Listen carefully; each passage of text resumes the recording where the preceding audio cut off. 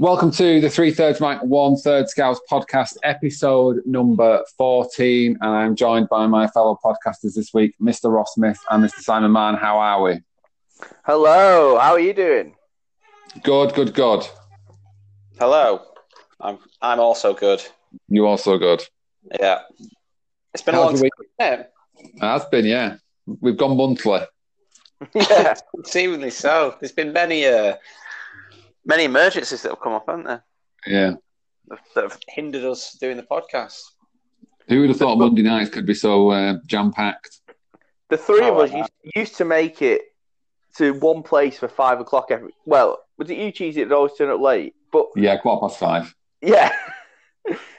Now we do it from our own houses anytime we want. And we can't even make that. Yeah. Gosh. So how is things, Cheesy? How's work life? Well, I think everything's kind of calmed down a little bit now. I think everybody's getting used to the new normal. Obviously, we've had everybody's having to wear a face mask at the minute, which, to be fair, I would probably say 99.9% of the public are sticking to, and some people Do you don't wear one? Yeah, we've got to wear one. Yeah. Well, I said we have to wear one. I don't suppose we have to wear one. We don't really want to, but you can't. It's a bit daft to kind of say to people, "Are you wearing a mask? Have you got a mask?" when they're on the way in. If you're not stood there not wearing one, it doesn't really make much sense, does it? So as you're wearing one daily, then do you still use disposables, or have you gone out and bought? No, I've got one that's a little bit more comfortable. So I'm quite like I'd probably say the longest I've had to wear it without taking it off is probably about 2.5 hours. I mean, we're not talking like from the minute I walk in the door to the minute I don't. So when we go in the office or go in the back areas, or I'm talking to somebody in the back, then I'll take it off. I won't leave it on, and we'll stay the 2 meter distance and all that kind of jazz. So have you got a fancy pattern, or is it just? No, just a plain one, just a plain black one. But I bought two, but because we've got to wear like a headset as well. It can be a bit annoying sometimes because you have to kind of unhook one here, and then it just kind of hangs off my headset on my other side. So it's all very new. I'm not a big fan of a visor, so No. I could really wear a visor if I really wanted to, and then don't have to worry too much about the old having wearing a face mask. But I've not got to that point yet. I suppose if it gets really hot. Because it is sometimes it just at points it's felt like I've been wearing a scarf around my face. And I was like, if it gets really hot in the shop or it starts to get really hot outside, I don't really know if I want to be wearing a mask all the time. A visor might be the best thing, the best way forward. But there we go. That's my mask dilemmas this week. I mean, the best thing about the masks is you can mutter under your breath and no one really knows you're saying anything, can't you? Well, it depends how tight your mask is, because there are a few people that are not very good at doing stuff like that, as I've noticed this week. All right. Well, so top tip from Cheese here: if you want to moan about people behind the back, get a baggy mask. Buy a baggy mask. Go. I did see there was some celebrity, some Love Island person this week had bought a £75 mask from Selfridges that then didn't fit her. But what's he doing? I'll tell you what. 75 quid, you think you get one size fits all, wouldn't you? If I spent £75, I want it tailored to my face. Yeah. Well, I think it was like it had leather and like tassels on it, so I wasn't sure if it actually, it was all for show and didn't actually do the job it was supposed to do. I mean, when I've been out shopping and wearing a mask, the things that get me is the people that have them on, but like don't cover the nose or just have them on the chin. I just say, if you're not going to wear one, fine. Like, don't wear it. There's a reason you don't wear one. Don't wear it. But why are you going to the effort of just being uncomfortable for the sake of being uncomfortable? Yeah. You don't get extra points for going, well, she's tried. Well, they've tried. Just wear it or don't. I just sounded daft. Because the worst bit is having it around your ears. It's not having it on your face for me. There's quite a few, and there's quite a lot of variations now, depending on what people like. I've seen quite a few people that are wearing them that are like it literally goes up to their eyes. So if they've got a hood up or they've got a hat on, you can literally just see their eyes. And then there's other people where it feels like it doesn't even cover the mouth and the nose. And you're like, well, either buy one that fits or don't wear one at all. Well, I bought like this 5-pack of reusable ones because I thought, just get a few. I mean, if you have to wash them, there's always one spare. But they only just cover my mouth and nose. So if I speak, it instantly pulls it down over my nose. Yeah, so I'm having to pull it up all the time. That's a bit irritating. So I think the ones that I've got I'll probably do for now, but then I'll probably buy some. Well, it depends how long we're going to have to do it for, doesn't it? So I'll probably have to buy some bigger ones. But yeah. Well, what have you been up to, Simon? Been doing a fair amount of DIY, just working on the house. Sort of been doing lots of painting, and made a wardrobe earlier today. So that was, just one. Well, no, like sort of three. There's like 3 big sections to it. Yeah. Came in a flat pack from IKEA. I must be honest, but Blinda's better at it than I am. But between the two of us, it's been erected, and the bed arrives tomorrow. Wow. Yeah, so it's all starting to come together. It'll be somewhere that possibly could live in soon, hopefully. I mean, that'd be nice for a house, isn't it? That is a long-term ambition of ours, yeah. For the house. It's not just for show, that house, is it, eh? Oh, yeah. So, yeah, it's going pretty well. That's sort of the all-consuming thing in my life at the moment. Furniture making, yeah. I mean, we went out on Sunday, didn't we? Yeah, we did, yeah. I had just a day of respite from my hard work, yeah. Yeah, well, I ain't done any hard works, but obviously I was just having a respite. But no, that was it turned into a longer evening. I mean, I say than I expected, but always in the back of my head when I do go out with you, Simon, I always think we're never going to go home at 7:00. Well, the first thing you told me when we met up when we sat down in that pub was, I've not told Claire what time I'll get home at. Because I know there's no point. That's just no. There's no point. There's no point. I might have an argument when I get home, but at least it won't be over that. I just have visions of you two rolling around the casino every time you two go out. They haven't got a casino in Bury, have they? Well, I'm sure you'll travel. I don't know. Whenever you're in Bury, it feels like a gamble, doesn't it? Asking about who you talk to, where you sit. Yeah, exactly. Yeah. I mean, Monday was a tough old day. Just in terms of just existing for me, waking up and just being alive was hard work. Tiredness, hungover, hungry. Did them wings keep you back alive?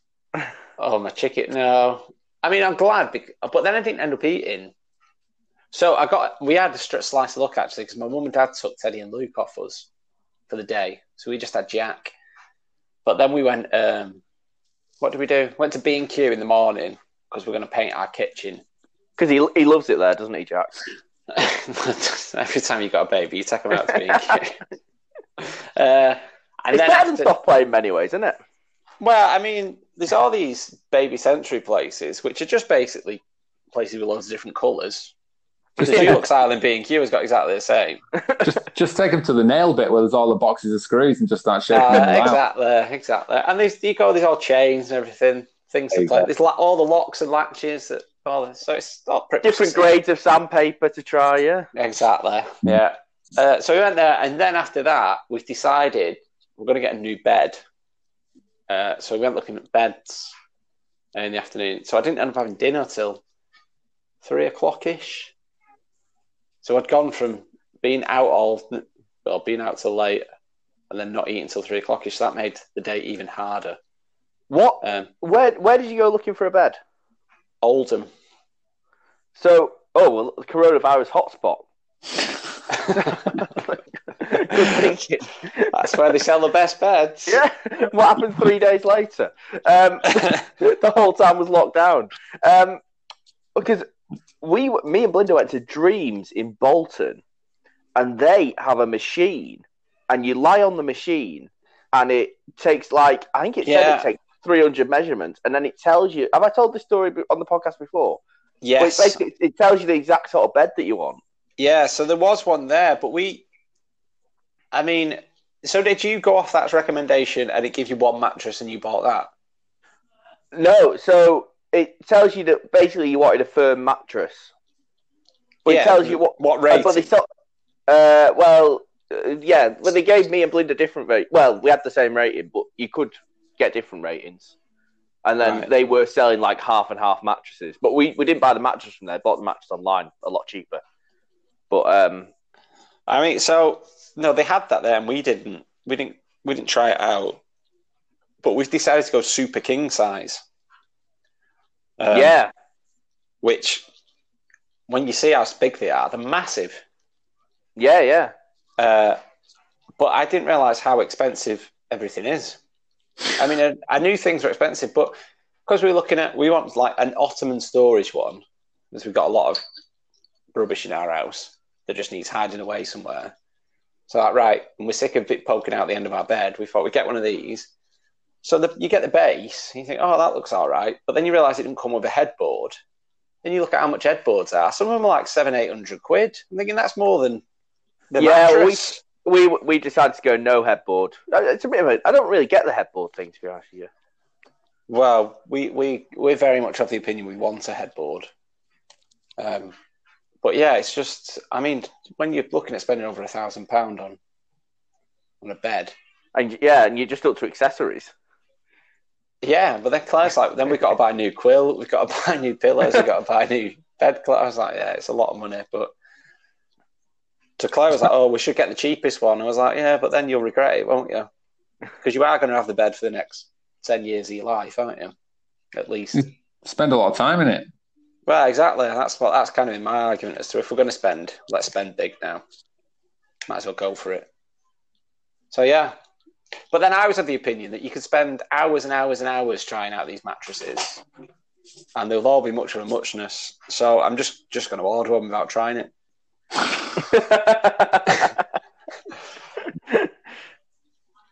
mean, that'll probably work out. Yeah, but if I know like a relatively firm one. Is that not what you were you not trying them out when you were in, what were you doing in this shop? I feel like you've gone all the way to the bed shop.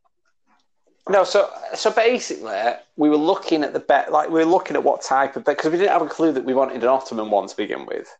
So we were going to look at styles of beds, and then we were going from there. But then we started trying out these ones, and the guy said, "What you've got to think about is, can you get a super king size mattress from the front door to your bedroom?" I tell you what, we didn't think about that. Well, that's what he said to us, because he said some people don't think about it. And then he doesn't actually get up there. Yeah. So then he said the alternative to that is you can buy them. You know the ones where you see it rolled up in a box? And you cut it open and then it's like memory foam because the vacuum packed it is so small. He said you could try one of them. I said, oh, where are they? So I had a try on one of them. I was like, you know what? It's not that bad. Might as well just go for this. So that's my thinking. Oh, right. Oh, well, there you go. Yeah. And that was only like £500 for one of them. And to be fair, they had different ranges of them. So they had the cheaper range and the highest range. The cheaper ones felt better.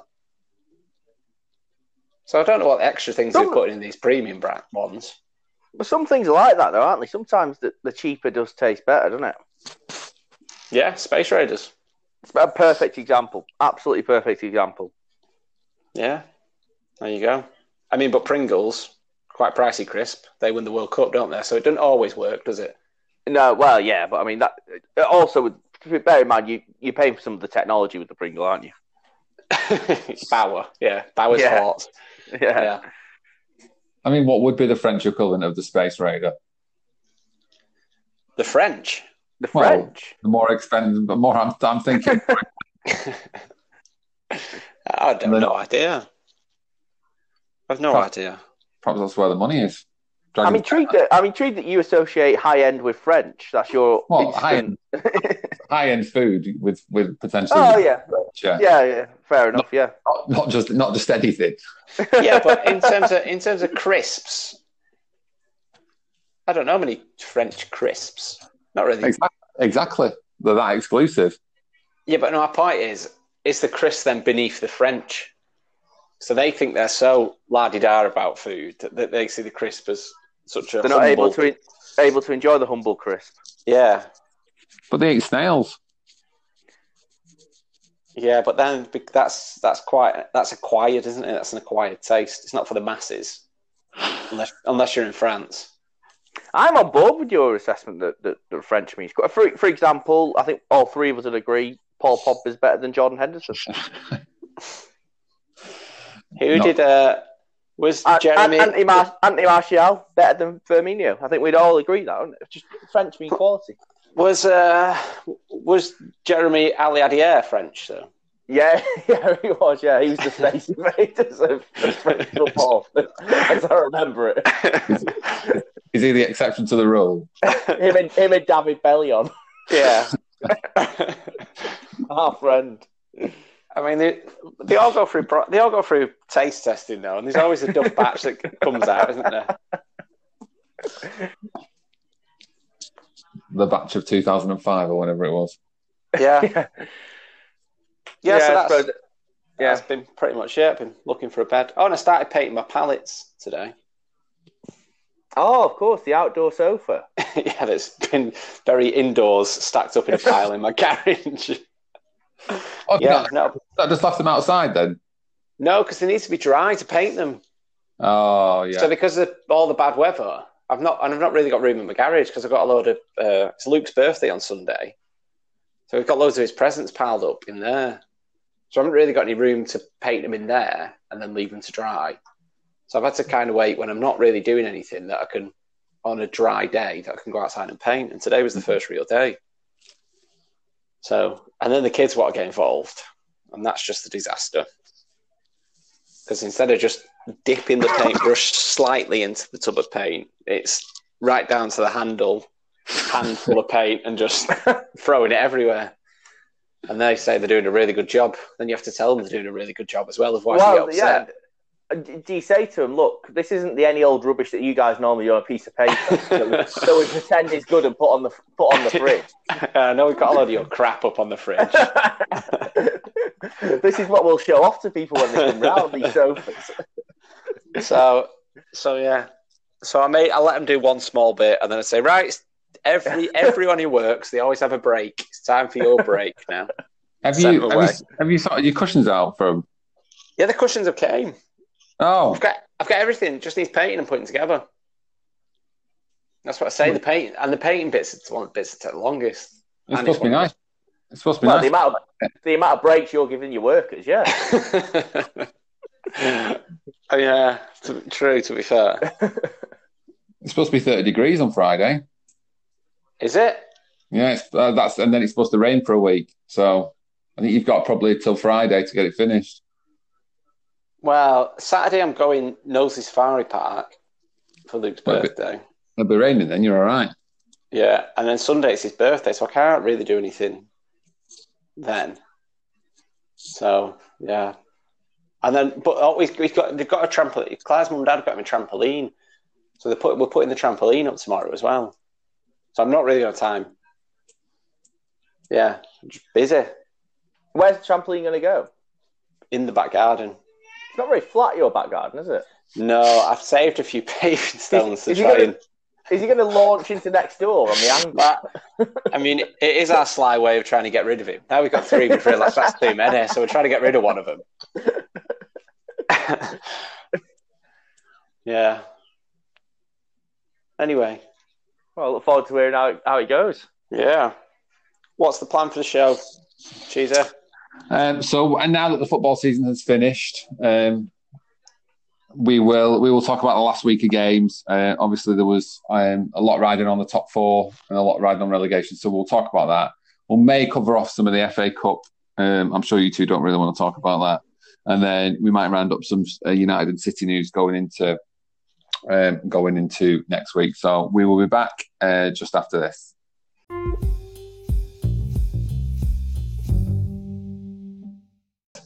Welcome back to the 3/3 Mike, 1/3 Scouts podcast, where we will start, as I'm sure, with talking about the top four and how delighted you two must have been with Manchester United's record penalty award of the season, number 14. which set you on your way. I mean, you can't really argue that it wasn't a penalty. Oh, I'm not arguing it wasn't. Whether I don't even think I've seen it. Well, it was a penalty. No, I mean it was a. I think when we were talking before the game, or when we were talking about the game, it's like with the starting lineup that was put out was our strongest that could have been put out at the time. But you look at the bench, and you think there's a real lack of depth here. So it felt one of those games that we need to be winning by about an hour, after about an hour, 1 or 2-0, so that when we do go to the bench, we're not really struggling and hoping that the bench can want to do something. Because the likes of Dan James and Juan Mata, you're not really pinning your hopes on changing the game. And that didn't quite work out until the penalty came up. And then, yeah, it felt like a weight was lifted a little bit. And then, I don't know, we kind of stayed strong until the end. And then Jesse Messi Lingard popped up. Yes. With his only significant contribution of the whole season. But yeah, no, I'm just, like I say, like I was out watching it on Sunday, had a fair few drinks. Memory's a little hazy of the game. But I just, to me, it felt like two teams who didn't really want to throw too much at it because they didn't want to be out of the game too early. So that then when it got to like 80, 90 minutes, they couldn't do anything about it. It felt like both teams wanted to stay in the game as late as possible and then try and do something. I don't think Leicester really wanted to open up and leave themselves open on the counter, which United have been pretty devastating on recently. So it all felt a bit nervy and cagey, I think, for quite a while. And the thing is, I think in general, Leicester's heads have gone, haven't they? And in many ways, remarkable achievement by Leicester to not qualify for the top four, given where they were. At one point earlier on in the season, and when sort of Project Restarted happened, it was sort of like, oh, could United catch Chelsea? I think Leicester's the one that have dropped like a stone, and United in the last sort of 2 or 3 matches before, United obviously have been brilliant during Project Restart. But then those 2 or 3 matches before this one, suddenly we were looking very tired. And it did sort of feel like a matchup between two teams that didn't deserve to be in the top four. But, United held it. And once United went 1-0 up, actually, I didn't really see Leicester coming back into it. I sort of felt we were sort of comfortably better than them. And the draw was always going to be enough for United anyway. So Leicester sort of had to score 2 at that stage. And you didn't really see them doing that. And, I think United sort of good value for it. At the start of the season, if you'd offered us third, I probably would have taken it. One of our better results in recent seasons and something sort of to build on going forward. And, we do score a lot of penalties, but I think a lot of them are deserved. I think people people obviously jump on the fact that we've had so many penalties, but I think I don't think there's many of them that have been controversial. With VAR, you do sort of look back on them and you go, yeah, well, actually it was a penalty. There was that stat before I've just gone back to the Leicester point. There was the since they beat Southampton 9-0, Southampton have earned more points than Leicester have. And I think in the last 19 games, so at the turn of the year, obviously they were well clear of Chelsea in third. So since the turn of the year, since the last 19 games, they've only won 24 points in 19 games, which is just absolutely unbelievable how much they've completely just collapsed. Because I remember doing the radio at one point and saying that the only hope it's stopping Liverpool winning the league looks like Leicester, the way they go. Yeah. Well, they were second, weren't they? They were second. Yeah, they were playing really, really well. And you thought, God, if they keep this up, and you thought Vardy's banging them in, Tielemans looked brilliant, Soyuncu and Johnny Evans looked really strong, Chilwell and Pereira looked like really, really good attacking fullbacks that are creating stuff. Well, all the Leicester fans, Leicester fans were making out they were better off without Harry Maguire, weren't they? Yeah. And now that's just, like you say, they've had a few injuries and the squad depth's just not there, is it? And it's really like they lost Ndidi for a bit and Hamza Chowdhury came in, didn't really pick up that many points. Chilwell's been injured for the last few bits. Madison's been injured. Pereira's been injured. Pereira's not even played, I don't think he played a game in Project Restart, so God knows what. Soyuncu's got himself sent off, didn't he? Suspended, so Yeah, it kind of all went wrong for Leicester. And that, like you say, that start about Southampton, when they beat Southampton 9-0 and then them not picking up as many points as Southampton, unless it's incredible. The other interesting thing about that, Southampton ended the season on -9 goal difference as well. No, did they? Yeah, coincidence, yeah. So, yeah, it just shows you, doesn't it? But no, I think like you said, Sam, with the tiredness, I think since Project Restart, Solskjaer's almost kind of gone, if we're going to have a chance at getting into the top 4, my strongest 11 has to play pretty much the majority of every single game. It's almost as if I'm not going to take a chance and go, make a few rotations, a few changes. That if the game's not going our way, then I'll throw Fernandes on, or throw Pogba on, or throw Mash. He's not really done that. He's gone, this is it. This is my strongest 11. If we're going to do it, then we're going to do it with them. And yeah, like you said, by the last 2-3 games, it was really noticeable how much work they'd gone through. Like Rashford didn't seem as dynamic as he usually was. Fernandes, although he's provided loads of moments of quality still, they were more far between than they had been at the start of when he first came into the United team. So it just all seemed like it was grinding. And like you say, I think if Leicester might have had more players fit, then it might have been a different story. But I think we did get helped out by their lack of squad depth too. But I think, like you say, since Project Restart, you look at us, Leicester and Chelsea, I think we have been the ones most deserving of that top 4 space. And I know when we said about the good job Solskjaer's done, we got exactly the same points as last season. Which is, although you say this turning point, I mean, I think we're all looking back on since Fernandes has come in, and you can say that we're starting to look like a team. I mean, I think he did a very good job with what he had at the start of the season,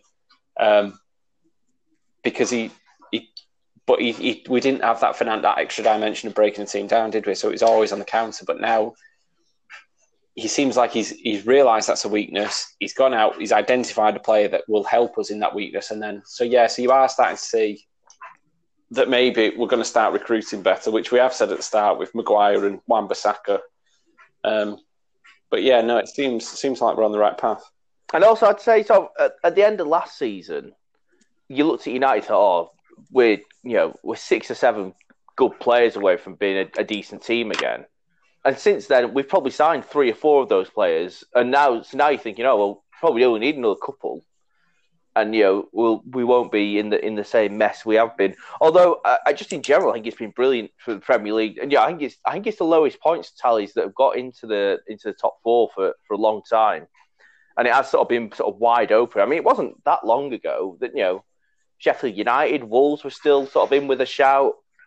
And in general, I actually thought it was quite a good last game of the season, last round of fixtures at the end of the season. There's 3 or 4 games that had something grinded on there, even though obviously Liverpool had ran away with the title already. But there's 3 teams involved in relegation, scrap. The fact that 2 matches that had Champions League on it. Yeah, the fact that 3 teams could get 2 places in the Champions League, it doesn't mean that. And it wasn't, one game wasn't directly linked to the other, so there was loads of permutations that could have happened as well. So when Chelsea they went 2-0 at half time, didn't they? So that puts even more pressure on the game, thinking, oh, come on, if anything happens for this, then we are really doomed. So yeah, it was exciting. And like you say about being the 6 or 7 players away, yeah, we probably have signed 3 or 4 of them. But now this is the moment where you have to capitalise on this now. If we have a bad transfer window, that could set us back again another 2 years, because we have to capitalise on Fernandes and the impetus he's given us now.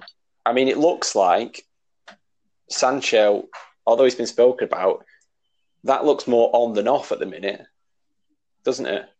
Yeah, I think it'll happen.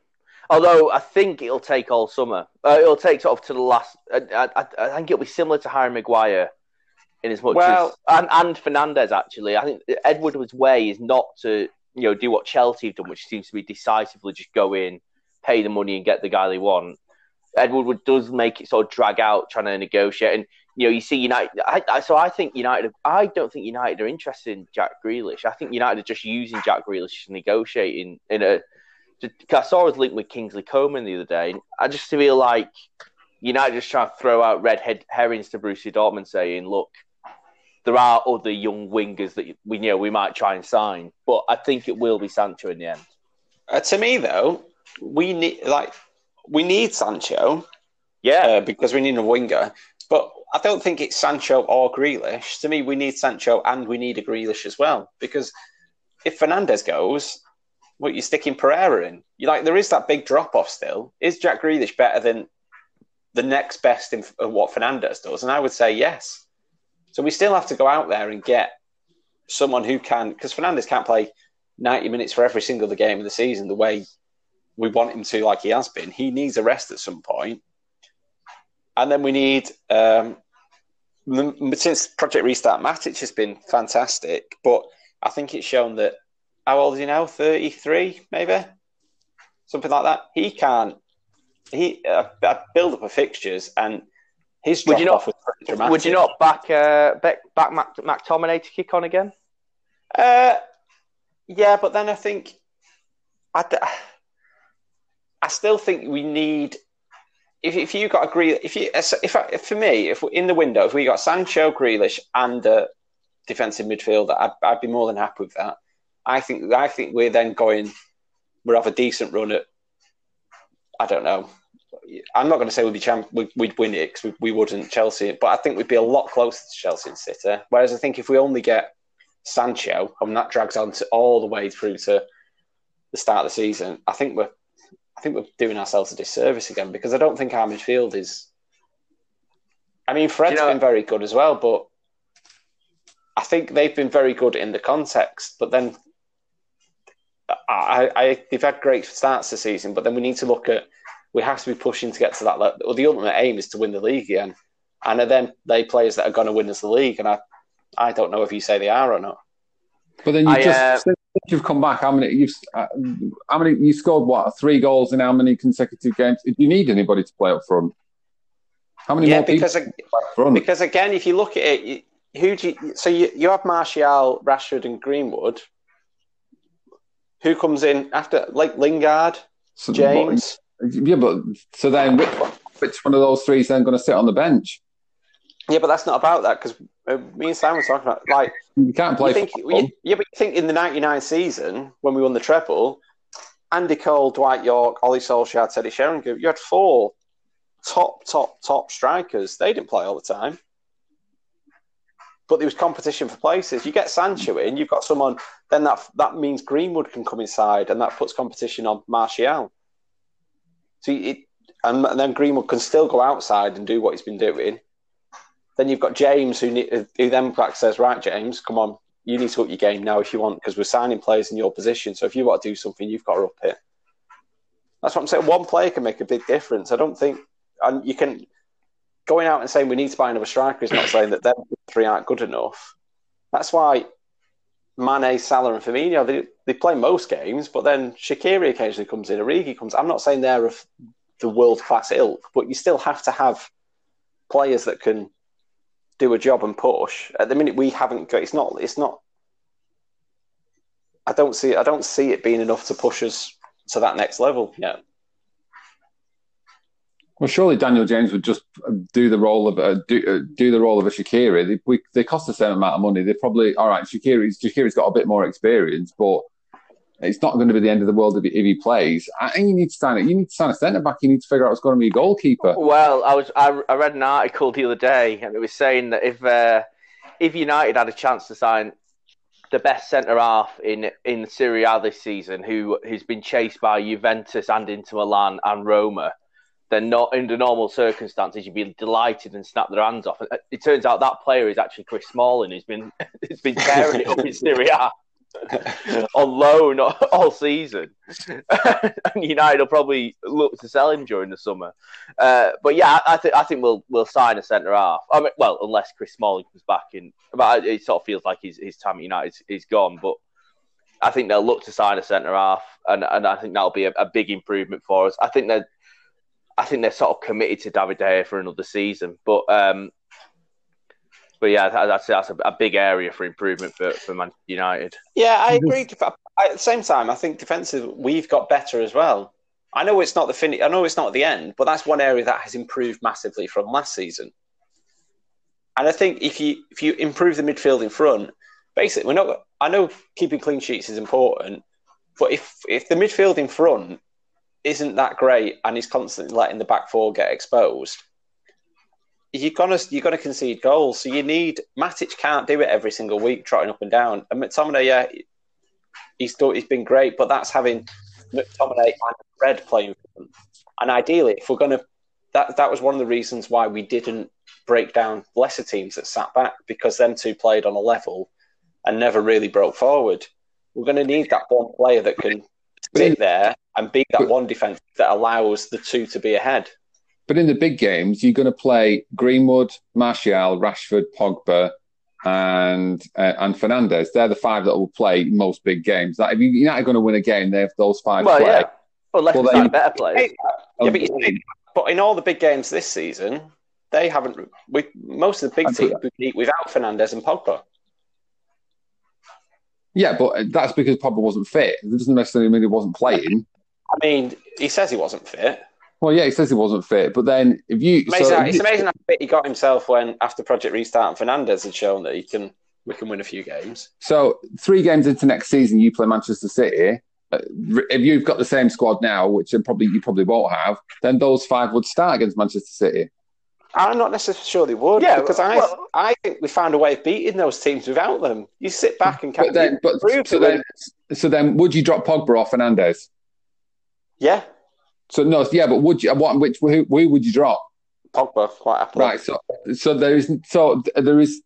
See, that's the bit that gets me. Is that Pogba cannot be that good if he can't play in that game, and it can't be Pogba or Fernandes, surely, because Pogba isn't going to be happy about that. You sit him on the bench for a big game, no chance. Well, he won the World Cup. Let him be unhappy. I mean, I think actually saying to players, "You're not good enough. You need to improve," isn't a terrible thing. You know, having loads of good players, having competition for places. If Pogba has to push himself to the next level to get in the United team and maybe not coast in the way he has done in sort of his time at United, I don't think that would necessarily be a bad thing. And actually, I think everyone sort of believes Pogba has this potential to be, the reason he paid 100 million for him was he had this potential to be the best midfielder in the world. Well, he's at an age now where he needs to step up and be that player, doesn't he? And make himself undroppable and make it so there is an impossible decision and he has to drop somebody else. I still like, as much as I want Pogba to do well, I still haven't. I thought when he first came back, he was great, and he thought, God, this Pogba-Fernandes partnership is going to be unbelievable. But then it's almost as if he's gone, well, everyone's sang my praises again now. So he started just, like with Simon said, he stopped doing the simple things. Instead of playing that 5-yard pass, 10-yard pass, I'm going to get it, and I'm going to do what I used to do. I'm going to try out muscle someone and take them on, and then ultimately I'm going to turn down a blind alley and get tackled. Then we're going to put ourselves under pressure. So he needs to change his attitude. But this is what I'm saying. We've got this far relatively without him, and I wouldn't even say, I know he's come back in, and we have started winning these games. But even before the restart, when it was just Fernandes, we were winning these games without him. So it's not like it's only because him and Fernandes have come back and really revolutionised our midfield. It's not really. It's because Fernandes has come in and really revolutionised our midfield. Because Fernandes was doing it on his own before with McTominay and Fred. So I think that's what I say. I think we need another attacking midfielder. And if that's Jack Grealish, and that can be, look, Pogba, you're now fighting with Jack Grealish for your spot. I think if Villa would have gone down, I think he'd have jumped ship. I can't see him moving clubs. Oh, but if you looked at the post-match interview with Dean Smith, even he said, "Where's Jack Grealish going to be next season?" He said, "All I know is he's going to be getting drunk with me tonight." No, and he couldn't commit on where he would be next season. He probably wouldn't do, because he'd be daft enough to do that on the telly. But I can't see. Surely Grealish isn't going to move. And what's another 12 months going to do? Are you buying now? Are you buying now for what? Villa are going to want the best part of 70 million for him. Whereas actually, if you end up Villa keeping for another season, and it all doesn't go well, and he gets relegated, then you probably pick him up for about 30 million. Is Jack Grealish really worth £70 million? This is what Jack Grealish didn't score a goal since January until he scored the goal the other night. But that's not the be all and end all, is it? Well, for what, an attacking midfielder that can't score a goal? But if he's playing Aston Villa team where he's the only real threat.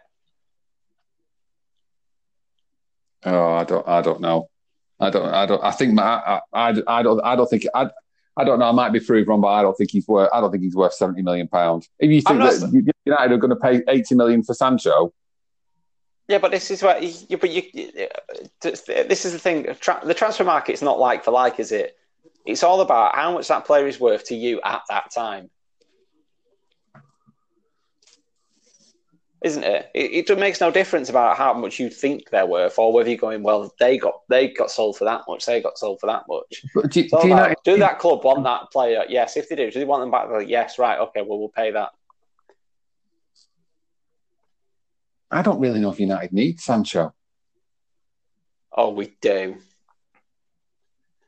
At the end of the day, Greenwood's position isn't out wide, is it? Well, all right. Well, you change his position then. How many goals has he just scored since January? Yeah, but what's that? What 9? Well, that doesn't mean anything, does it? Well, if he played the full season, surely is that not 20 goals? Rashford nearly got 20 goals. How many did Martial get? 17. That's 60 goals. Well, you take that. Greenwood got that many goals from out there. You stick Greenwood through the middle. How many goals does he get then? Why do you need to move him if he's just scored 10 goals? Because hopefully, if we want to go far in the Champions League, we want to perform to the best level in the Premier League and the FA Cup. They can't play 60 games a season. But that's all about building. You just got back in the Champions League. You're talking about you want to win it. Well, yeah, of course I do. So you want to sign everybody this summer that makes you win that makes you win the Champions League? All right, we don't get Sancho this season. We don't get him next season. Someone else gets him. How do you know that? So you're saying no one else is going to come in for Sancho if we don't get him this season? But he wants to come back to England. City don't want him. Liverpool can't afford him. Chelsea can't afford him. So who else is going to be able to afford him other than United if he doesn't come back this season? All right, then. Fast forward 12 months. Liverpool just win the league and they go, oh, you know what? We need to freshen Mane, Salah, Firmino up. Oh, Sancho's been ripping it up again in the Bundesliga.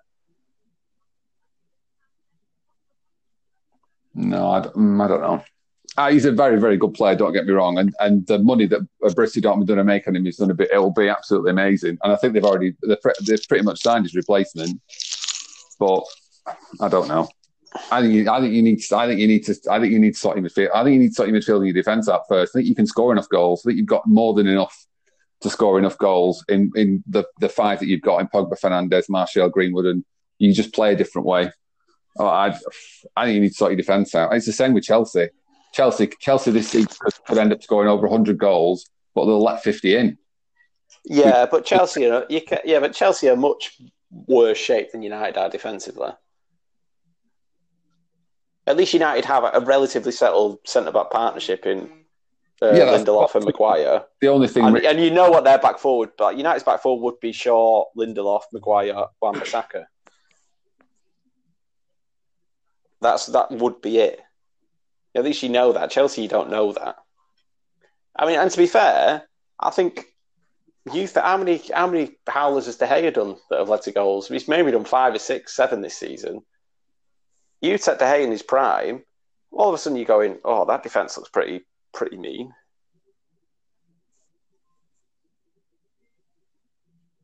I don't think United's defence is the biggest issue. I think their midfield and the drop off from the attacking three is the bigger issue. But is Matic going to have that season? So if Matic is a year older next year, is Matic going to have that same season next year? That's what I'm saying. Step up. So I said Sancho, Grealish, and a central defensive midfielder.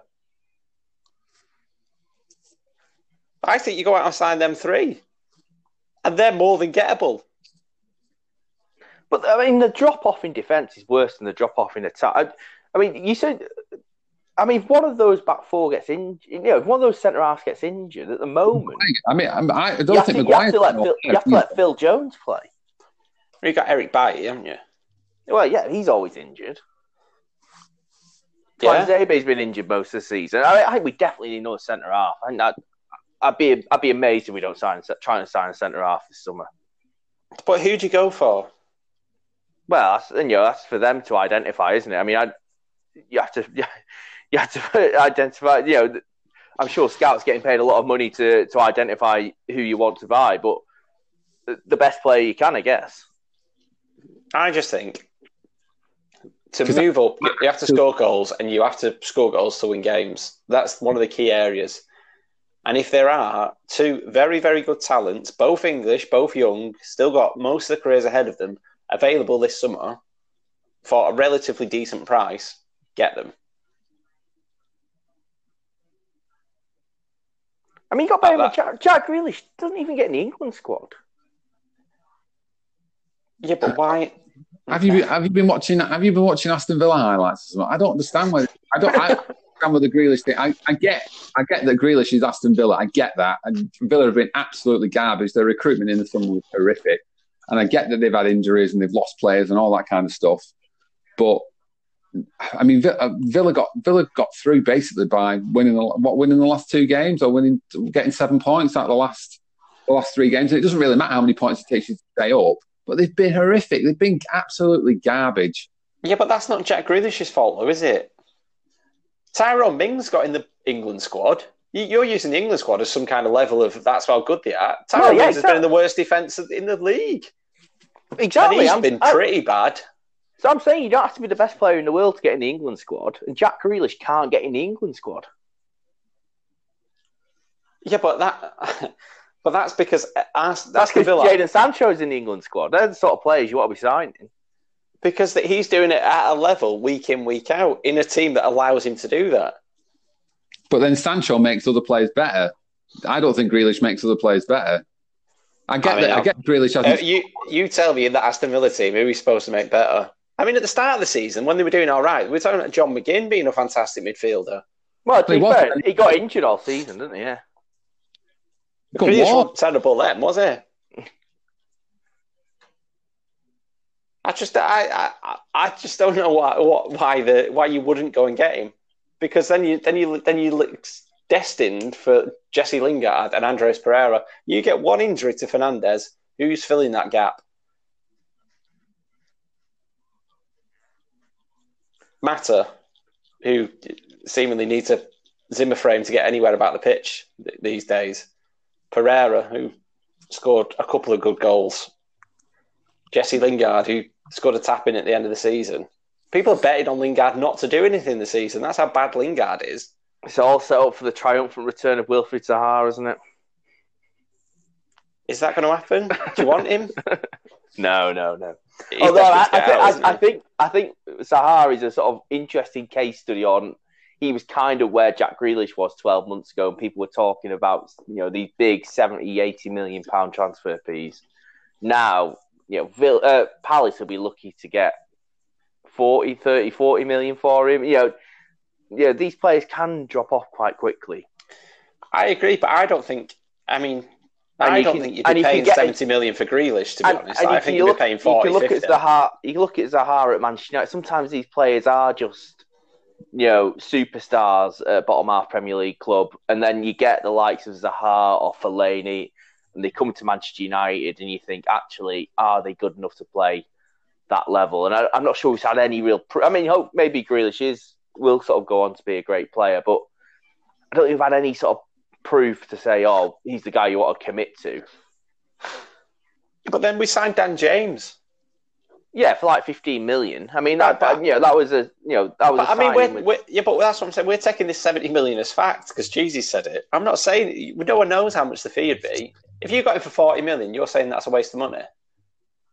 I don't know. It depends what the other options are. Again, I mean, I'm not against the idea, but so my instinct is that they're using Jack Grealish as a negotiating tool to try and say, and that they'll try and sign Jadon Sancho.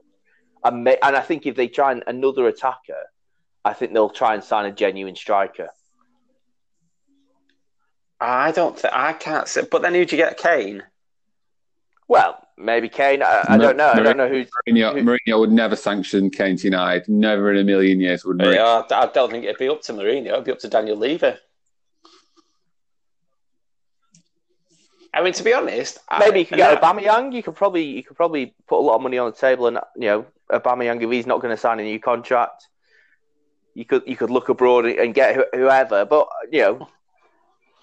I mean, I wasn't against Aubameyang on Sunday night, but then thinking about it, do we want to go down that route again, where we get people towards the end of their careers who are only signing contracts because of the wage they're being offered, as opposed to they actually want to stay at the football club? Do we want to start going down that route again? It worked with Van Persie. Yeah, but Van Persie was very, very special, wasn't it? Well, is Aubameyang not very special at Arsenal? And again, I don't know. The garbage team, he scored 20-odd goals again this season. Yeah, I'm not saying he's not, but my point is, I don't. It's an attitude, isn't it? I don't think Van Persie didn't leave. Van Persie didn't leave Arsenal because he just wasn't signing a contract for the money. He left Arsenal because he wanted to go to a club that he could win. He would win the Premier League at. No, I think you're looking back with rose-tinted glasses. He left. He had a year to go at Arsenal. And he wasn't going to sign a new contract. And Arsenal didn't want. Yeah, but why was he not going to sign a new contract? Well, for all the reasons Aubameyang's not going to sign a new contract. I mean, I don't see. I think you're sort of holding up Robin van Persie as being like this great, guy that sort of was just didn't care about the money. They all care about the money. To an extent, but some of them it's the be all and end all, isn't it? Well, I don't blame him. That's why I go to work. Yeah, but you're not haggling over $5,000 a week, are you? No, I'd take any job. I'd happily go and sign for Aston Villa, to be honest with you. That's the sort of place like my football career is at. Third choice goalkeeper. Yeah. I mean, we spoke for half an hour on United. We've only briefly mentioned David De Gea. That's another half an hour conversation, surely. I mean, I think, like you said earlier, he's got one more season. I think if he makes any howlers during this season, Sergio Romero's in, and then what's he called, the young lad? He's in Henderson. Next season. Yeah, Henderson's in the season after. But then you're lumbered with a goalkeeper on a £350,000 contract a week, and who's going to take him? He's just going to sit there on the bench for 3 years. Well, Simon had a lovely view that Chelsea, because they dropped Kepa, didn't they, for the last game of the season, and Willy Caballero played, and they've always been linked with Jan Oblak, haven't they, for a few seasons now. So it could be that Jan Oblak goes to Chelsea, De Gea gets eased out of the United side, and then De Gea, in the twilight years of his career, goes back to Atletico Madrid where it all started and sees them out there, which they've done with Fernando Torres in the past. So they're not against some kind of sentimental purchase. How much would you pay for Kepa at this moment in time? Well, I think that's Chelsea's issue, isn't it? They're going to have to take a big hit on Kepa, aren't they? And then I think that Oblak's release clause is 120 million euros. So there is absolutely no way that Chelsea are going to spend 120 million euros on a goalkeeper. Yeah, but then you say that, but then Liverpool have kind of proved, and City have kind of proved how important it is to pay big money for a keeper that's going to actually. Kepa's the world's most expensive goalkeeper. He cost more than they went out and bought the wrong person, didn't they? I mean, but that doesn't it's all about recruitment, then, isn't it? But the solution to that isn't to stop recruitment. I mean, you just have to make better choices. I mean, surely they can't believe they're going to challenge for a Premier League title with Kepa in goal. I mean, isn't the answer, given the fact they've actually dropped him now as well. I mean, even when they signed Kepa, Jan Oblak was still the better keeper, and they still could have probably paid. His release fee was probably still there. So if they would have just paid an extra 30 million, they wouldn't be in this mess, would they? They wouldn't have ended up paying 210 million. So, I mean, who knows? Who knows? I mean, the good thing is we're not going to see Dejan Lovren play in the Premier League again. Well, surely that would be a good thing for you lot. Have you retired the shirt number yet at Liverpool for Dejan? No. The number 6 shirt. The Jude Bellingham, Birmingham retiring his shirt number is ridiculous, isn't it? Oh, I mean, talking about transfer figures, £30 million.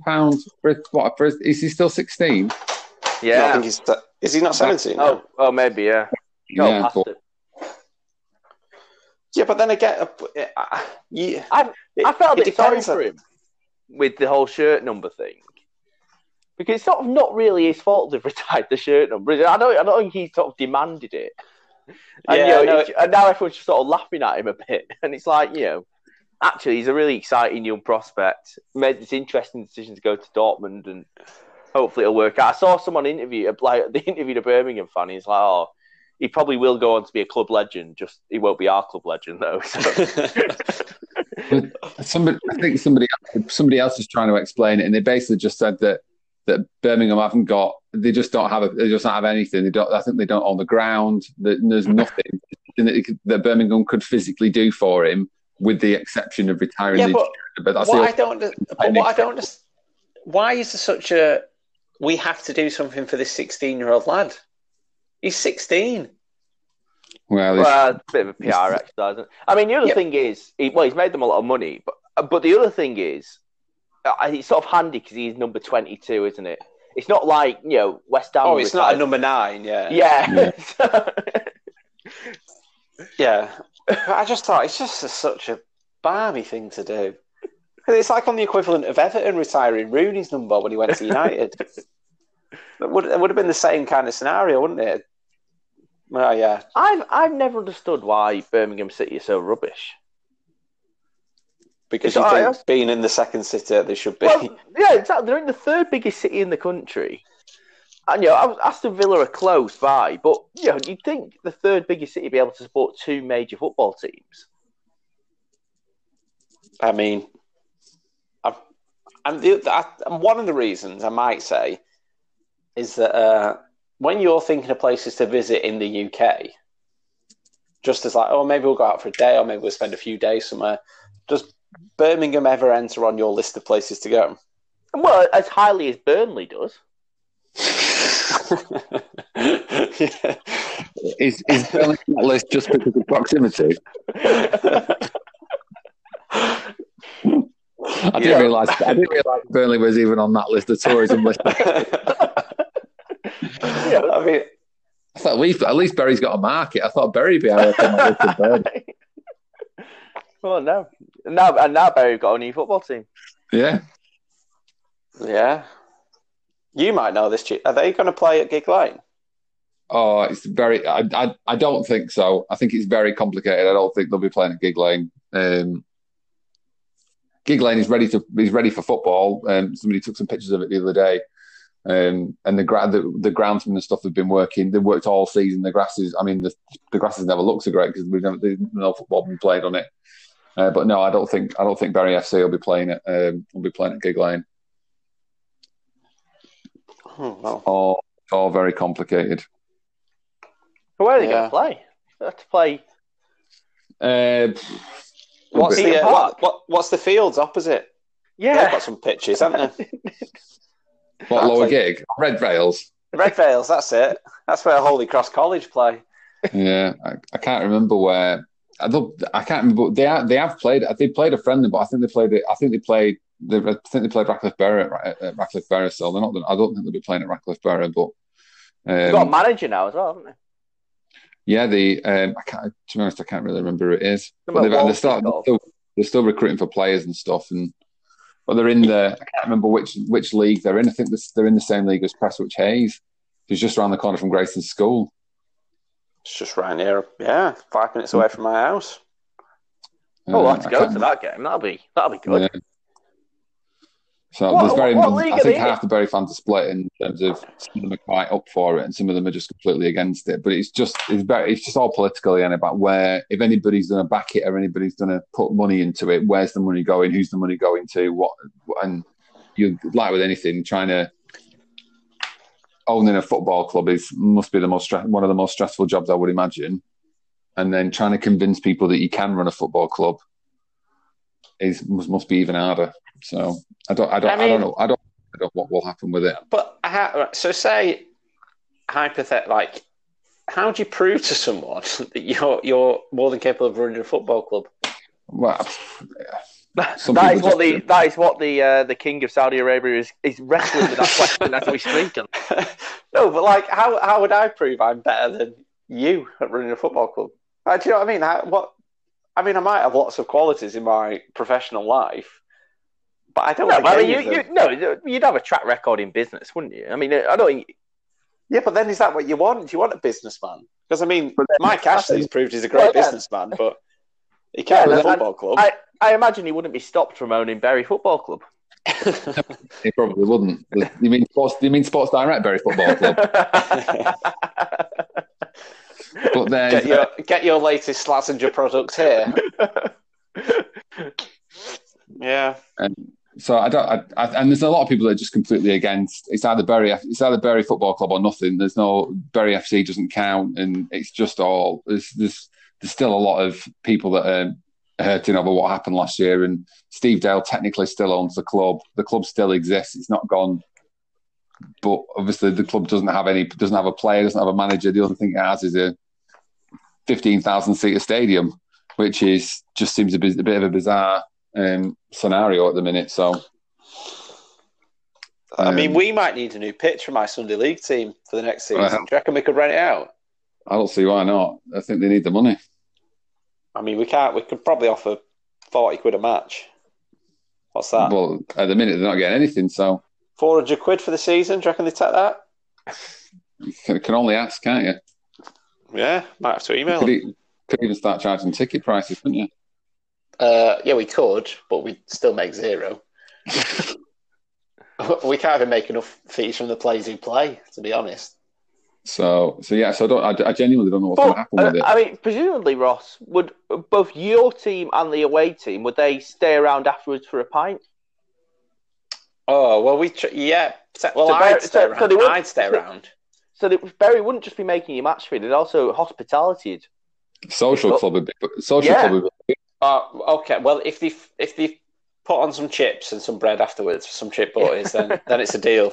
That's what would make you good at running a football club, Simon. Yeah, these are the revenue streams you've got to think about. Yeah, there we go. Maybe you should throw your name into the hat. Yeah, well, I'm available. Although, the only way to make a small fortune out of football is to start with a large one, isn't it? So it's traditionally. One thing, cricket. I said it every week. Yeah, it's been back, hasn't it? And it's been good, to be fair. I've really enjoyed it.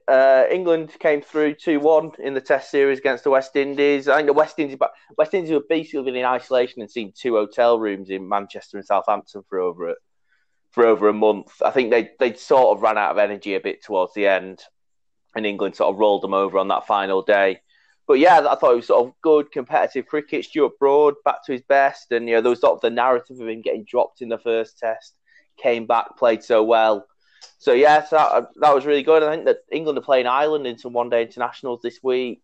Then they play Pakistan and another Test series the week after that. So it's going to be pretty constant. I think the World Snooker Championship starts on Monday as well, or Friday. Yeah, the draws just made. What do you make of the Jofra Archer incident?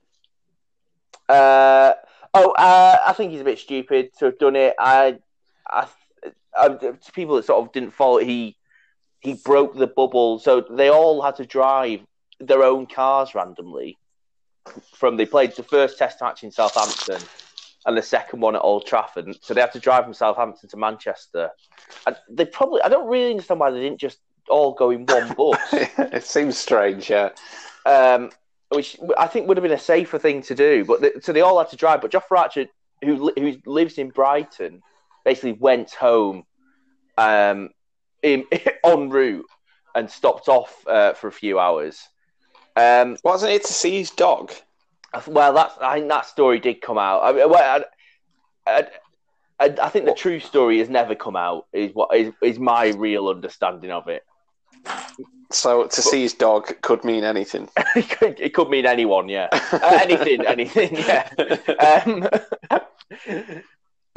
And if he had caught coronavirus and then infected everybody else, that would have been a disaster. And I think the ECB has sort of made it clear to him like it would have cost millions of pounds. And the West Indies had made this real effort. They come from a lot of these Caribbean countries actually have been kind of on top of coronavirus. They came to England, the UK, which I think is globally we're like third.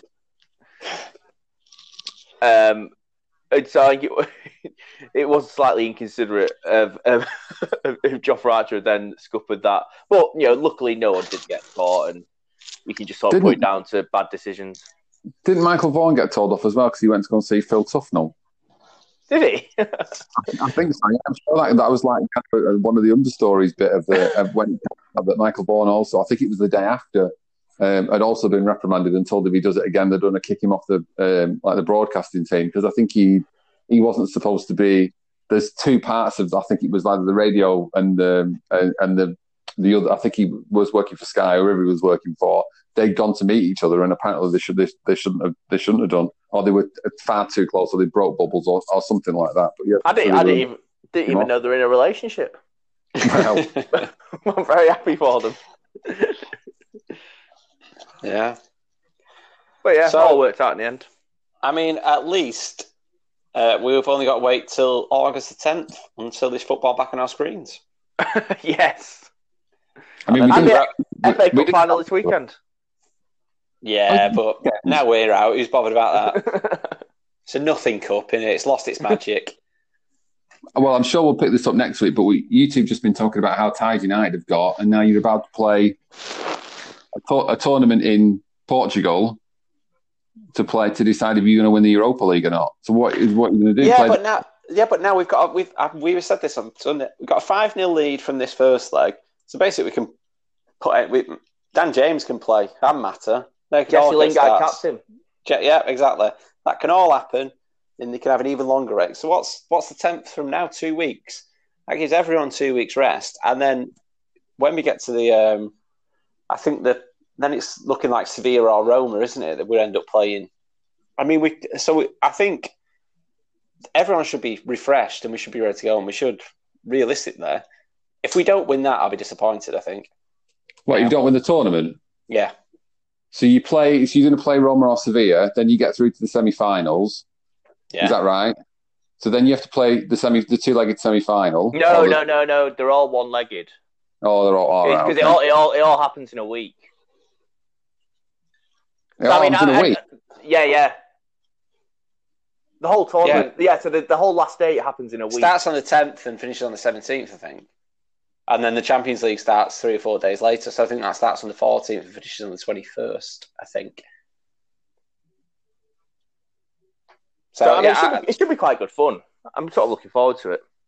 Like I say, I think we should win it. I think we've got the best first 11, probably not got the best squad, but we should definitely be beating teams. And we've pretty much got a bye from that first leg. We can rest the players. So we only realistically have to play 2 or 3 games, which is more than doable. And then the season starts again on the 12th of September. Yeah. Right. Well, we will call it quits for tonight, and we will talk about that next week, as well as the FA Cup final. Yeah. Is anyone actually going to watch the FA Cup final? If it's on Saturday, then no. I know it's the FA Cup final and you feel like you should, but is anyone actually excited for it? Well, I'm in work. I might try and have it on. But So no is the answer. I wouldn't say I was excited for it, but I'm hoping David Luiz will either make a massive error to give Chelsea the win, or he'll do something brilliant and ping in a free kick or something to win it for Arsenal, don't he? So you're pinning everything on David Luiz for an exciting final. Yeah, well, he always causes some sort of chaos, doesn't he? No pressure, David, but right. Okay. Well, I hope everyone has a good weekend, good week. We'll be back next week, I guess. Enjoy your heat wave on Friday. Can't wait. We'll see you soon. I'll see you in a week. Goodbye. Bye-bye.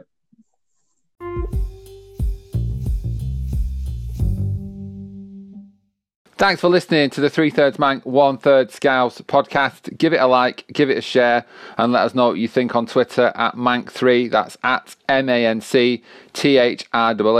And keep listening for more new podcasts every week.